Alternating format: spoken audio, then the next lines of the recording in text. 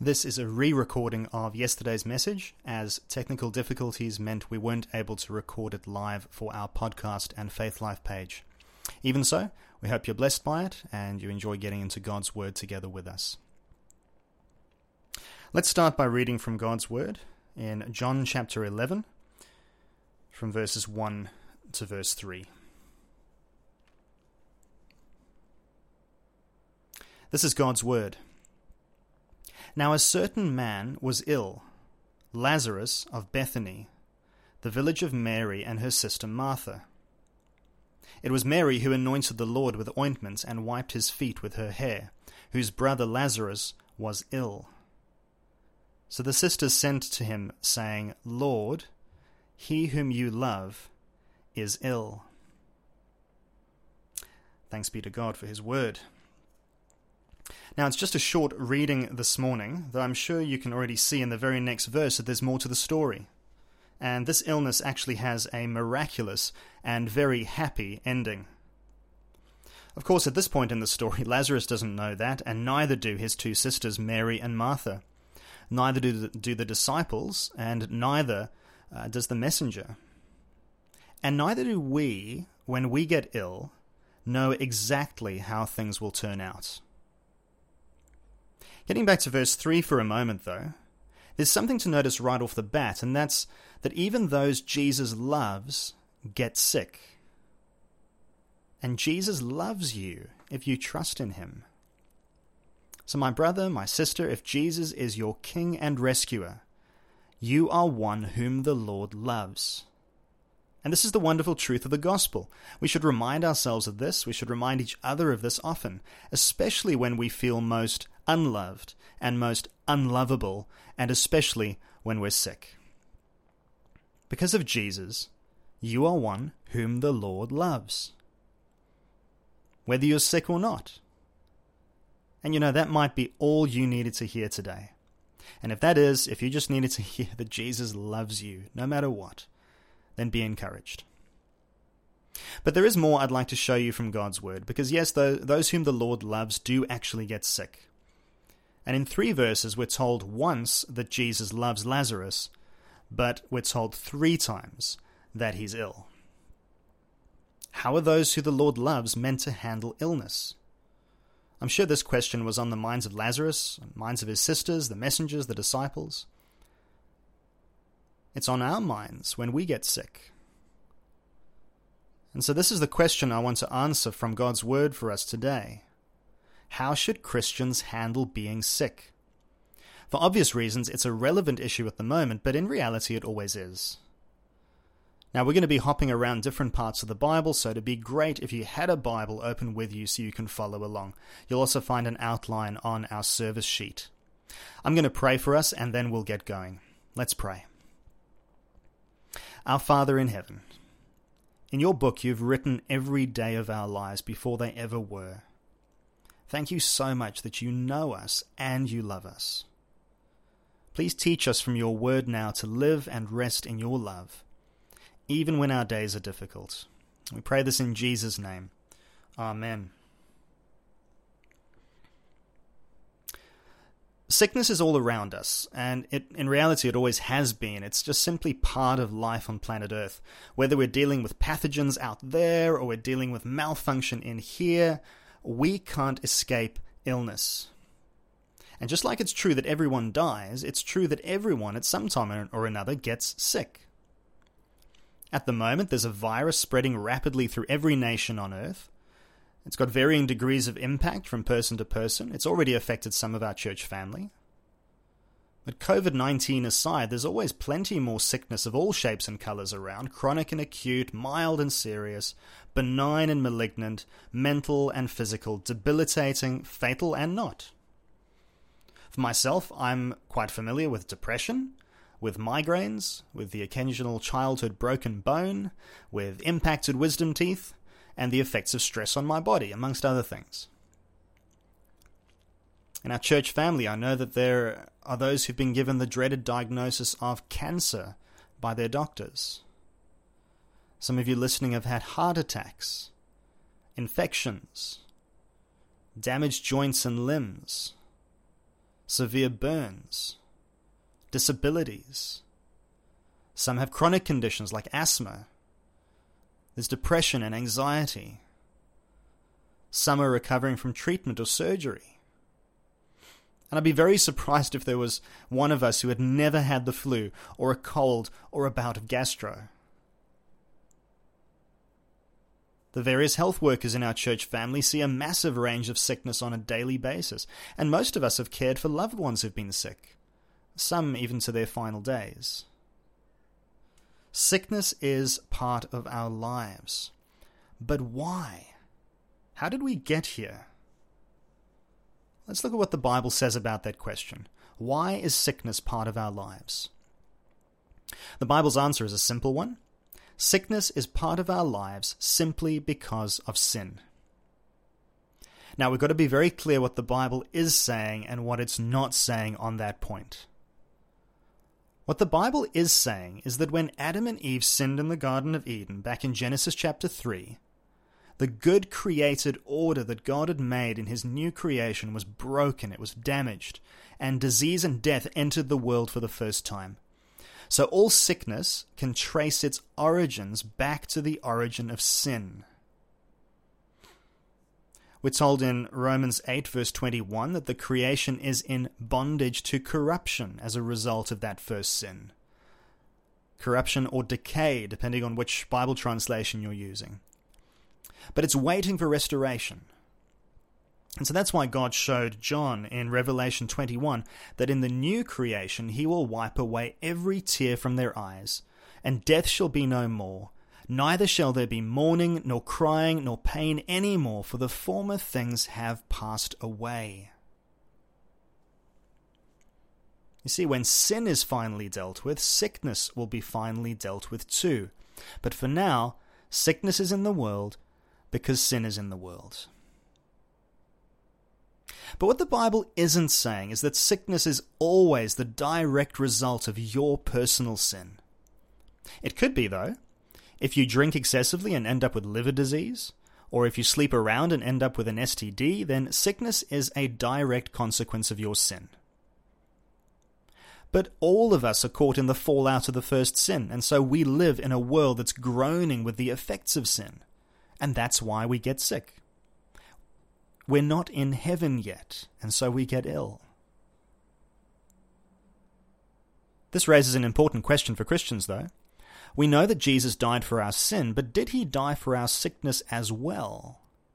In other words, should Christians expect to overcome illness in this life? I think this is a reasonable conclusion to come to when you read the Bible, because most times when sickness is mentioned in the Bible, it gets healed. There's some kind of healing miracle that takes place, and that's why the sickness is mentioned in the first place. So in the Old Testament, prophets and priests end up healing people, and in the New Testament, it's Jesus and the apostles. They end up with these healing miracles. Going a bit deeper, we look back to the Old Testament prophecies. Isaiah 53 verse 5 says that he, talking about Jesus in the future, he was pierced for our transgressions, he was crushed for our iniquities, upon him was the chastisement that brought us peace, and with his wounds we are healed. It's Isaiah 53 verse 5. Psalm 103 is probably a bit more direct. This is Psalm 103 verse 2 and 3. Bless the Lord, O my soul, and forget not all his benefits, who forgives all your iniquity and who heals all your diseases. I think in our short reading this morning, there's also the slightest hint that because Jesus loves Lazarus, he really ought to do something about the fact that Lazarus is sick. Many Christians are quite adamant that those whom Jesus loves can expect present healing from every physical affliction.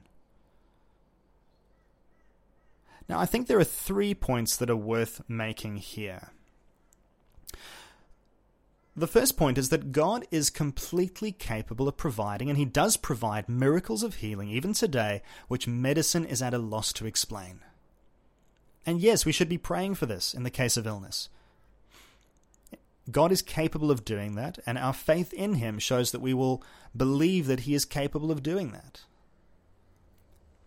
But in any case, all healing is God's healing, whether it's mediated through medicine or not. So if you're sick and you get better, if you're healed, bless the Lord who heals all your diseases. It's His work. So that's the first point. God's completely capable of providing healing. But the second point we want to make, and that's because of what we've been saying so far, sin and not sickness is the major issue of concern to God. Because of the nature of sin, the Bible often describes it poetically, metaphorically, in terms of a sickness that needs healing. Because sin is actually like a terminal wasting disease that infects and destroys souls. And it's no mistake that Dr. Luke frequently uses a word in his gospel which can mean healed or saved. And so we must always be careful to understand what the Bible actually means. A great way to do that is to read around the verse that we're reading to see what the context is of what's going on. So Psalm 103 is a great example of that, where we look more broadly at what the point of the psalm is and not try to isolate that one verse about diseases and healing. Isaiah 53:5, by Jesus' wounds, it says we are healed, but healed from our sin. It was the whole of Isaiah 53. It's that well-known Easter passage about the suffering Savior. And so for the same reason, we must always be careful not to pursue physical healing at the expense of spiritual healing, praying that we might get better when actually God wants to work on our hearts. And we're going to talk a bit more in a moment about what that might look like. The third point, though, is that actually Christians can expect to be delivered from all physical illness and disease. But it might not be right now. So remember what we read in Revelation 21? It will all one day be no more, for the old will give way to the new, and our bodies will be renewed in glory forever. We will be rescued from the effects of sin and transferred to the new creation of Christ's kingdom forever. No one enters Christ's kingdom. No one goes to heaven still suffering from cancer. No one goes to heaven with an amputated leg. No one goes to heaven with COVID. When we get there, it's gone, it's done, it's passed away. So yes, we can expect total healing from all our diseases, but if not in this life, certainly in the life to come. It's something that the gospel purchases for us. And actually, as we read the Bible, even though it's full of wonderful healing miracles, the truth is that sickness in the Bible doesn't always get the miracle of healing, even among those whom the Lord clearly and dearly loves. So I found this quite interesting, going through the Bible and seeing different instances of illness and what happened to those people. Jacob, the father of the 12 tribes of Israel, he got sick in his old age and he died. Genesis 48. He wasn't healed this side of heaven. Elisha, the great prophet who came after Elijah, he got sick and he died. 2 Kings 13. He wasn't healed either. Think of Paul in the New Testament, the great apostle to the non-Jewish nations. He suffered with a thorn in the flesh in 2 Corinthians 12, which was probably some chronic physical illness. And God told Paul directly that he would not be delivered from it. And we read of many others in the Bible, like Daniel the prophet, and Paul's fellow workers Trophimus in 2 Timothy 4, and Epaphroditus in Philippians 2, who were very ill, and if they recovered, apparently did so without any evidence of miraculous healing, at least from our perspective. Their illness and recovery was simply the normal course of human life in a world broken by sin this side of heaven. So yes, illness is part of our human experience this side of heaven because of sin in the world. And the Bible doesn't ever promise healing now, because the healing of our hearts through the gospel is far more important than the physical healing of our bodies. If we have the gospel, we will have physical healing later. There's an incident in the Gospels which ties this together in a clear and beautiful way in Mark chapter 2, where a paralyzed man is brought to Jesus. If you've got a Bible, please turn there with me. It's worth reading.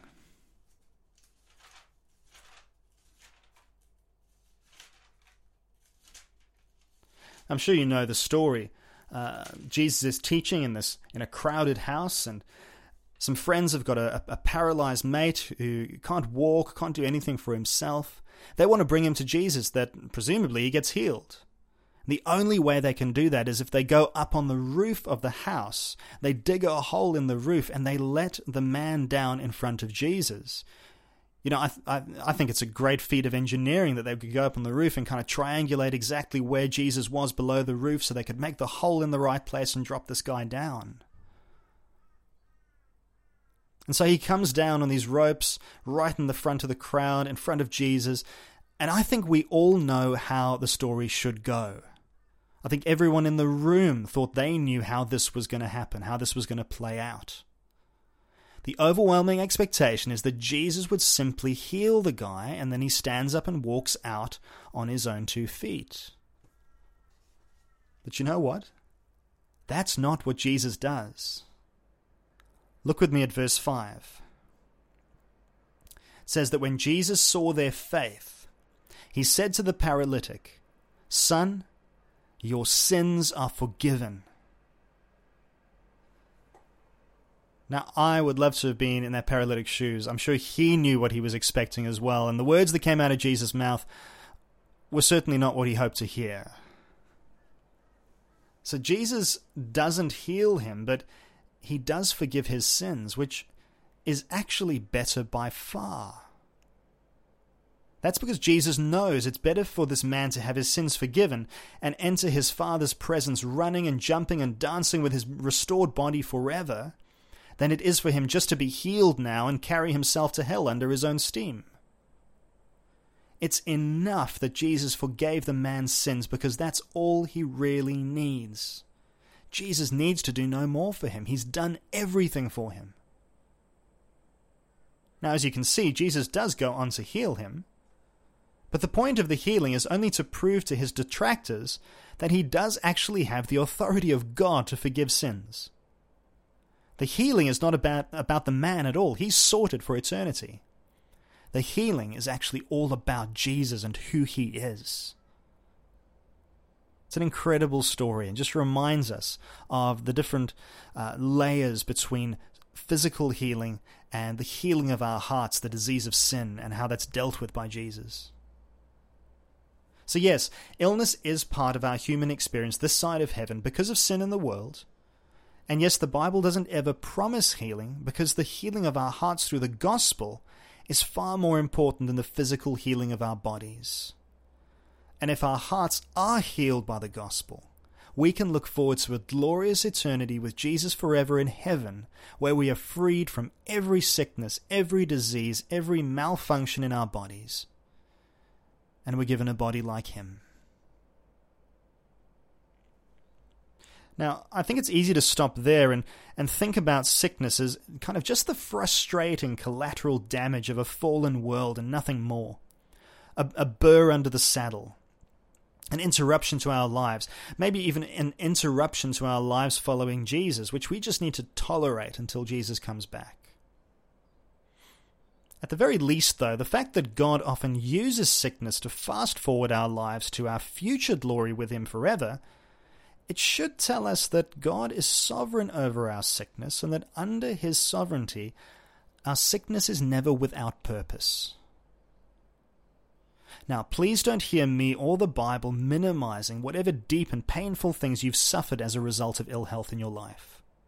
That's not what's going on here. It's not where this is going. But know that however great your suffering in sickness has been, God's purpose for you is even greater. In Romans chapter 8 again, Paul makes a startling statement about God's purpose for us. It says this, "And we know that for those who love God, all things work together for good, for those who are called according to his purpose. For those whom he foreknew, he also predestined to be conformed to the image of his Son, in order that he might be the firstborn among many brothers." You see, friends, God has a purpose for us. And that purpose is to be conformed to the image of his Son, verse 29. In other words, to make us more and more like Jesus. Romans 8 tells us that this purpose is good, and God orders all things towards this purpose, this good purpose of making us more like Jesus. Can all things perhaps include our sickness and illnesses and diseases? I can't see why not.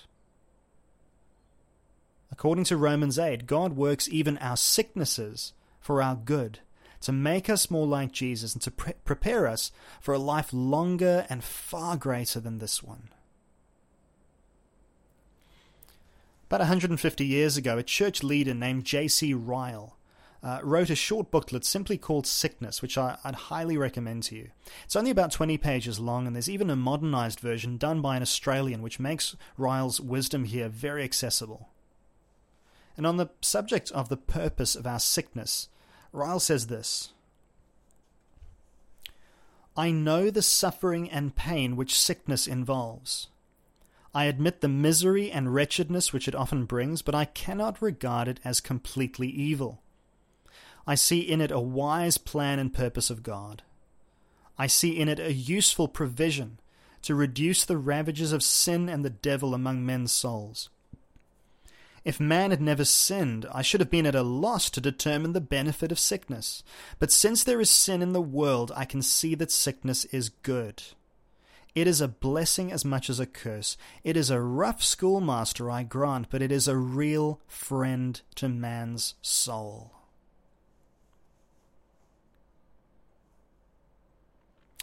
Well, how is sickness a friend to our soul?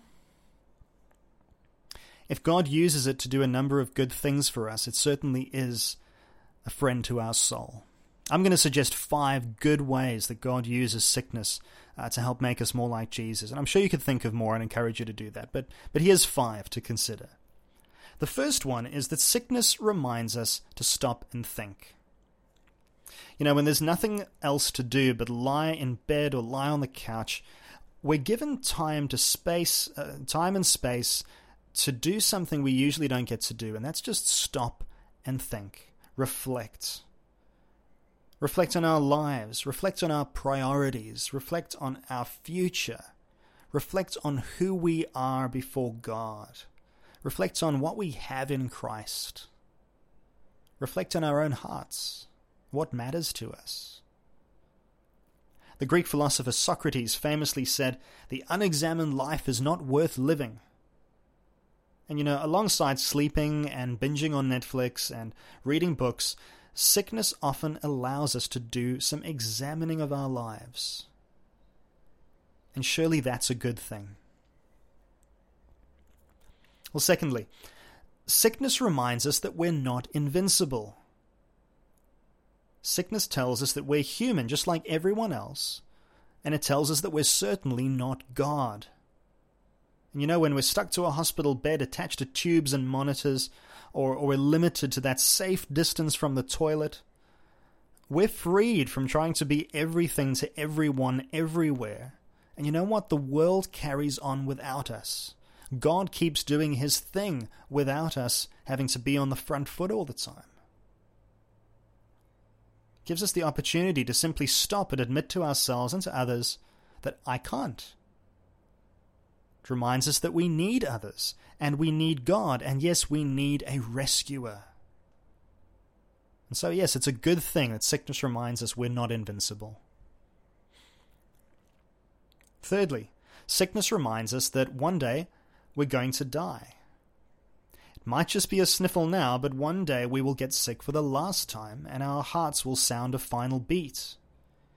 If we let it, sickness will remind us that we should plan to die on one unknown day and be prepared to enter a life beyond this one.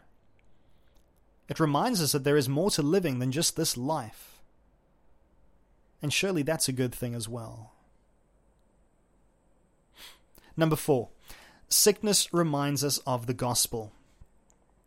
You know, sickness is like the dashboard warning light on your car that reminds you that the oil pressure is getting low or there's some other catastrophic failure about to happen. Sickness is like a dashboard warning light reminding us that everything isn't okay. And we easily forget this and we live like everything is okay. But even a headache can remind us that we're living in a world broken by sin, that we ourselves are sinners and that we need rescuing. And so in this way, sickness reminds us of the gospel. It reminds us that the path to full healing is through a future in glory secured for us by a Savior who suffered and died in our place and rose again to show us what we have to look forward to. Surely that's a good thing. And fifthly, sickness refines our faith. This point's a little different to the others, but it kind of covers the others like an umbrella. Because whenever we get sick, we're faced with a choice. We can choose to be frustrated. We can choose just to power ahead. We can choose to be angry. We can choose to kick against things. We can choose to just be frustrated with the fact that this is not the way it should be, that this is not how I planned for things to go. Or we can choose to draw near to God through our illness. Learn to hold more loosely to the things of this world and more tightly to the things of God's kingdom. We can learn to long more for heaven where there is no more sickness or pain or death. We can learn to grow in our patience, our hope, our humility. And if we do this, it also gives us an opportunity to show others the genuineness of our faith as they watch a Christian be sick with Jesus. It's a very different experience to being sick without Jesus. So yes, sickness refines our faith, and surely that's also a good thing. I think Job is an excellent example of this. In the Old Testament, Job was a man who loved God. But Satan was convinced that Job, like every other man, has his price. So he asks God for permission to make Job suffer, to prove that he had limits to his faith. And we're told, amazingly, that God gave Satan permission to test Job. And he said to Satan, you can do anything you want to Job, just don't take his life. And so Job 2 verse 7, Satan went out from the presence of the Lord and struck Job with loathsome sores from the sole of his foot to the crown of his head. And he took a piece of broken pottery with which to scrape himself while he sat in the ashes. Loathsome sores from the sole of his foot to the crown of his head. How's that for an illness? And there's no, steroid creams or anything in those days. So Job grabs a piece of broken pottery and scrapes himself to try and help with the itching and the pain. And Job's own wife is the one who challenges his faith. Then his wife said to him, "Do you still hold fast to your integrity? Curse God and die." But he said to her, "You speak as one of the foolish women should speak. Shall we receive good from God, and shall we not receive evil?" In all this, Job did not sin with his lips. So far from crushing Job's faith, this painful skin disease actually refined it to the point where he could vocalize his total trust in God's wisdom and goodness towards him, even when he didn't understand it, even when he was suffering, even when he was very sick.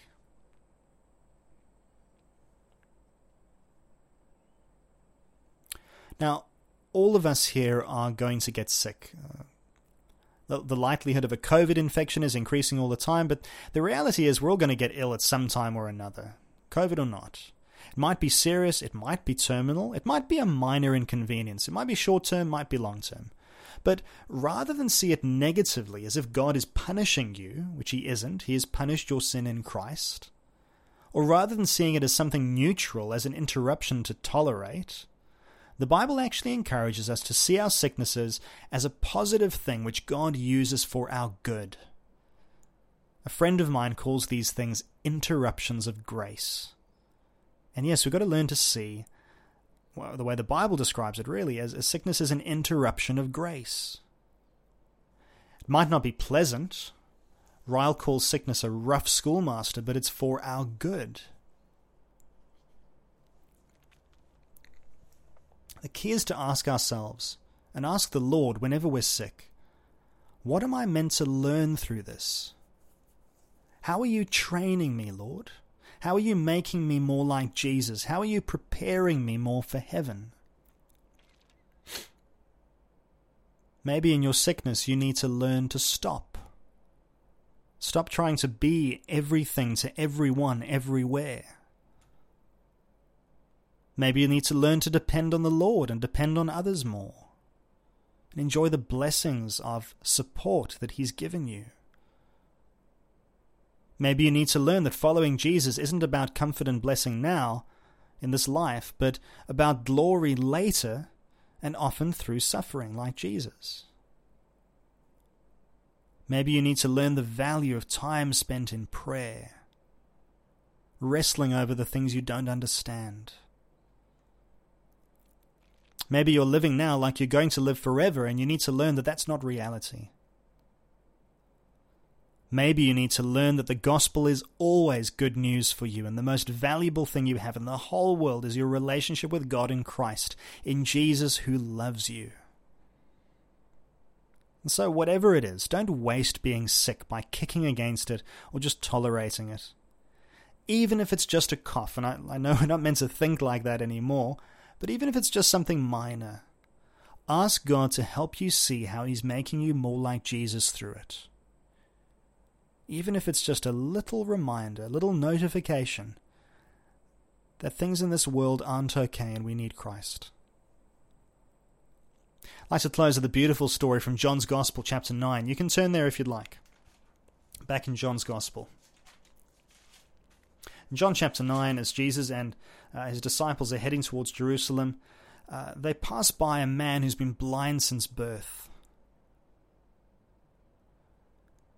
You know, the disciples are conditioned, like many of us, to see sickness and disease purely as a sign of God's displeasure. And so without really knowing anything about the man, they ask Jesus, "Rabbi, who sinned, this man or his parents, that he was born blind?" You see, to the disciples, there's only one possible explanation for this man's blindness: God's judgment on personal sin. Either God took away his sight because he did something bad, which I think might have been difficult considering he was born blind, or maybe his parents did something terrible and so God cursed them with a blind baby, punished them. I hope you can see already from what we've discussed so far that that's an unlikely scenario. But Jesus' answer gives another explanation that the disciples hadn't even considered. Look at what Jesus says. Verse 3.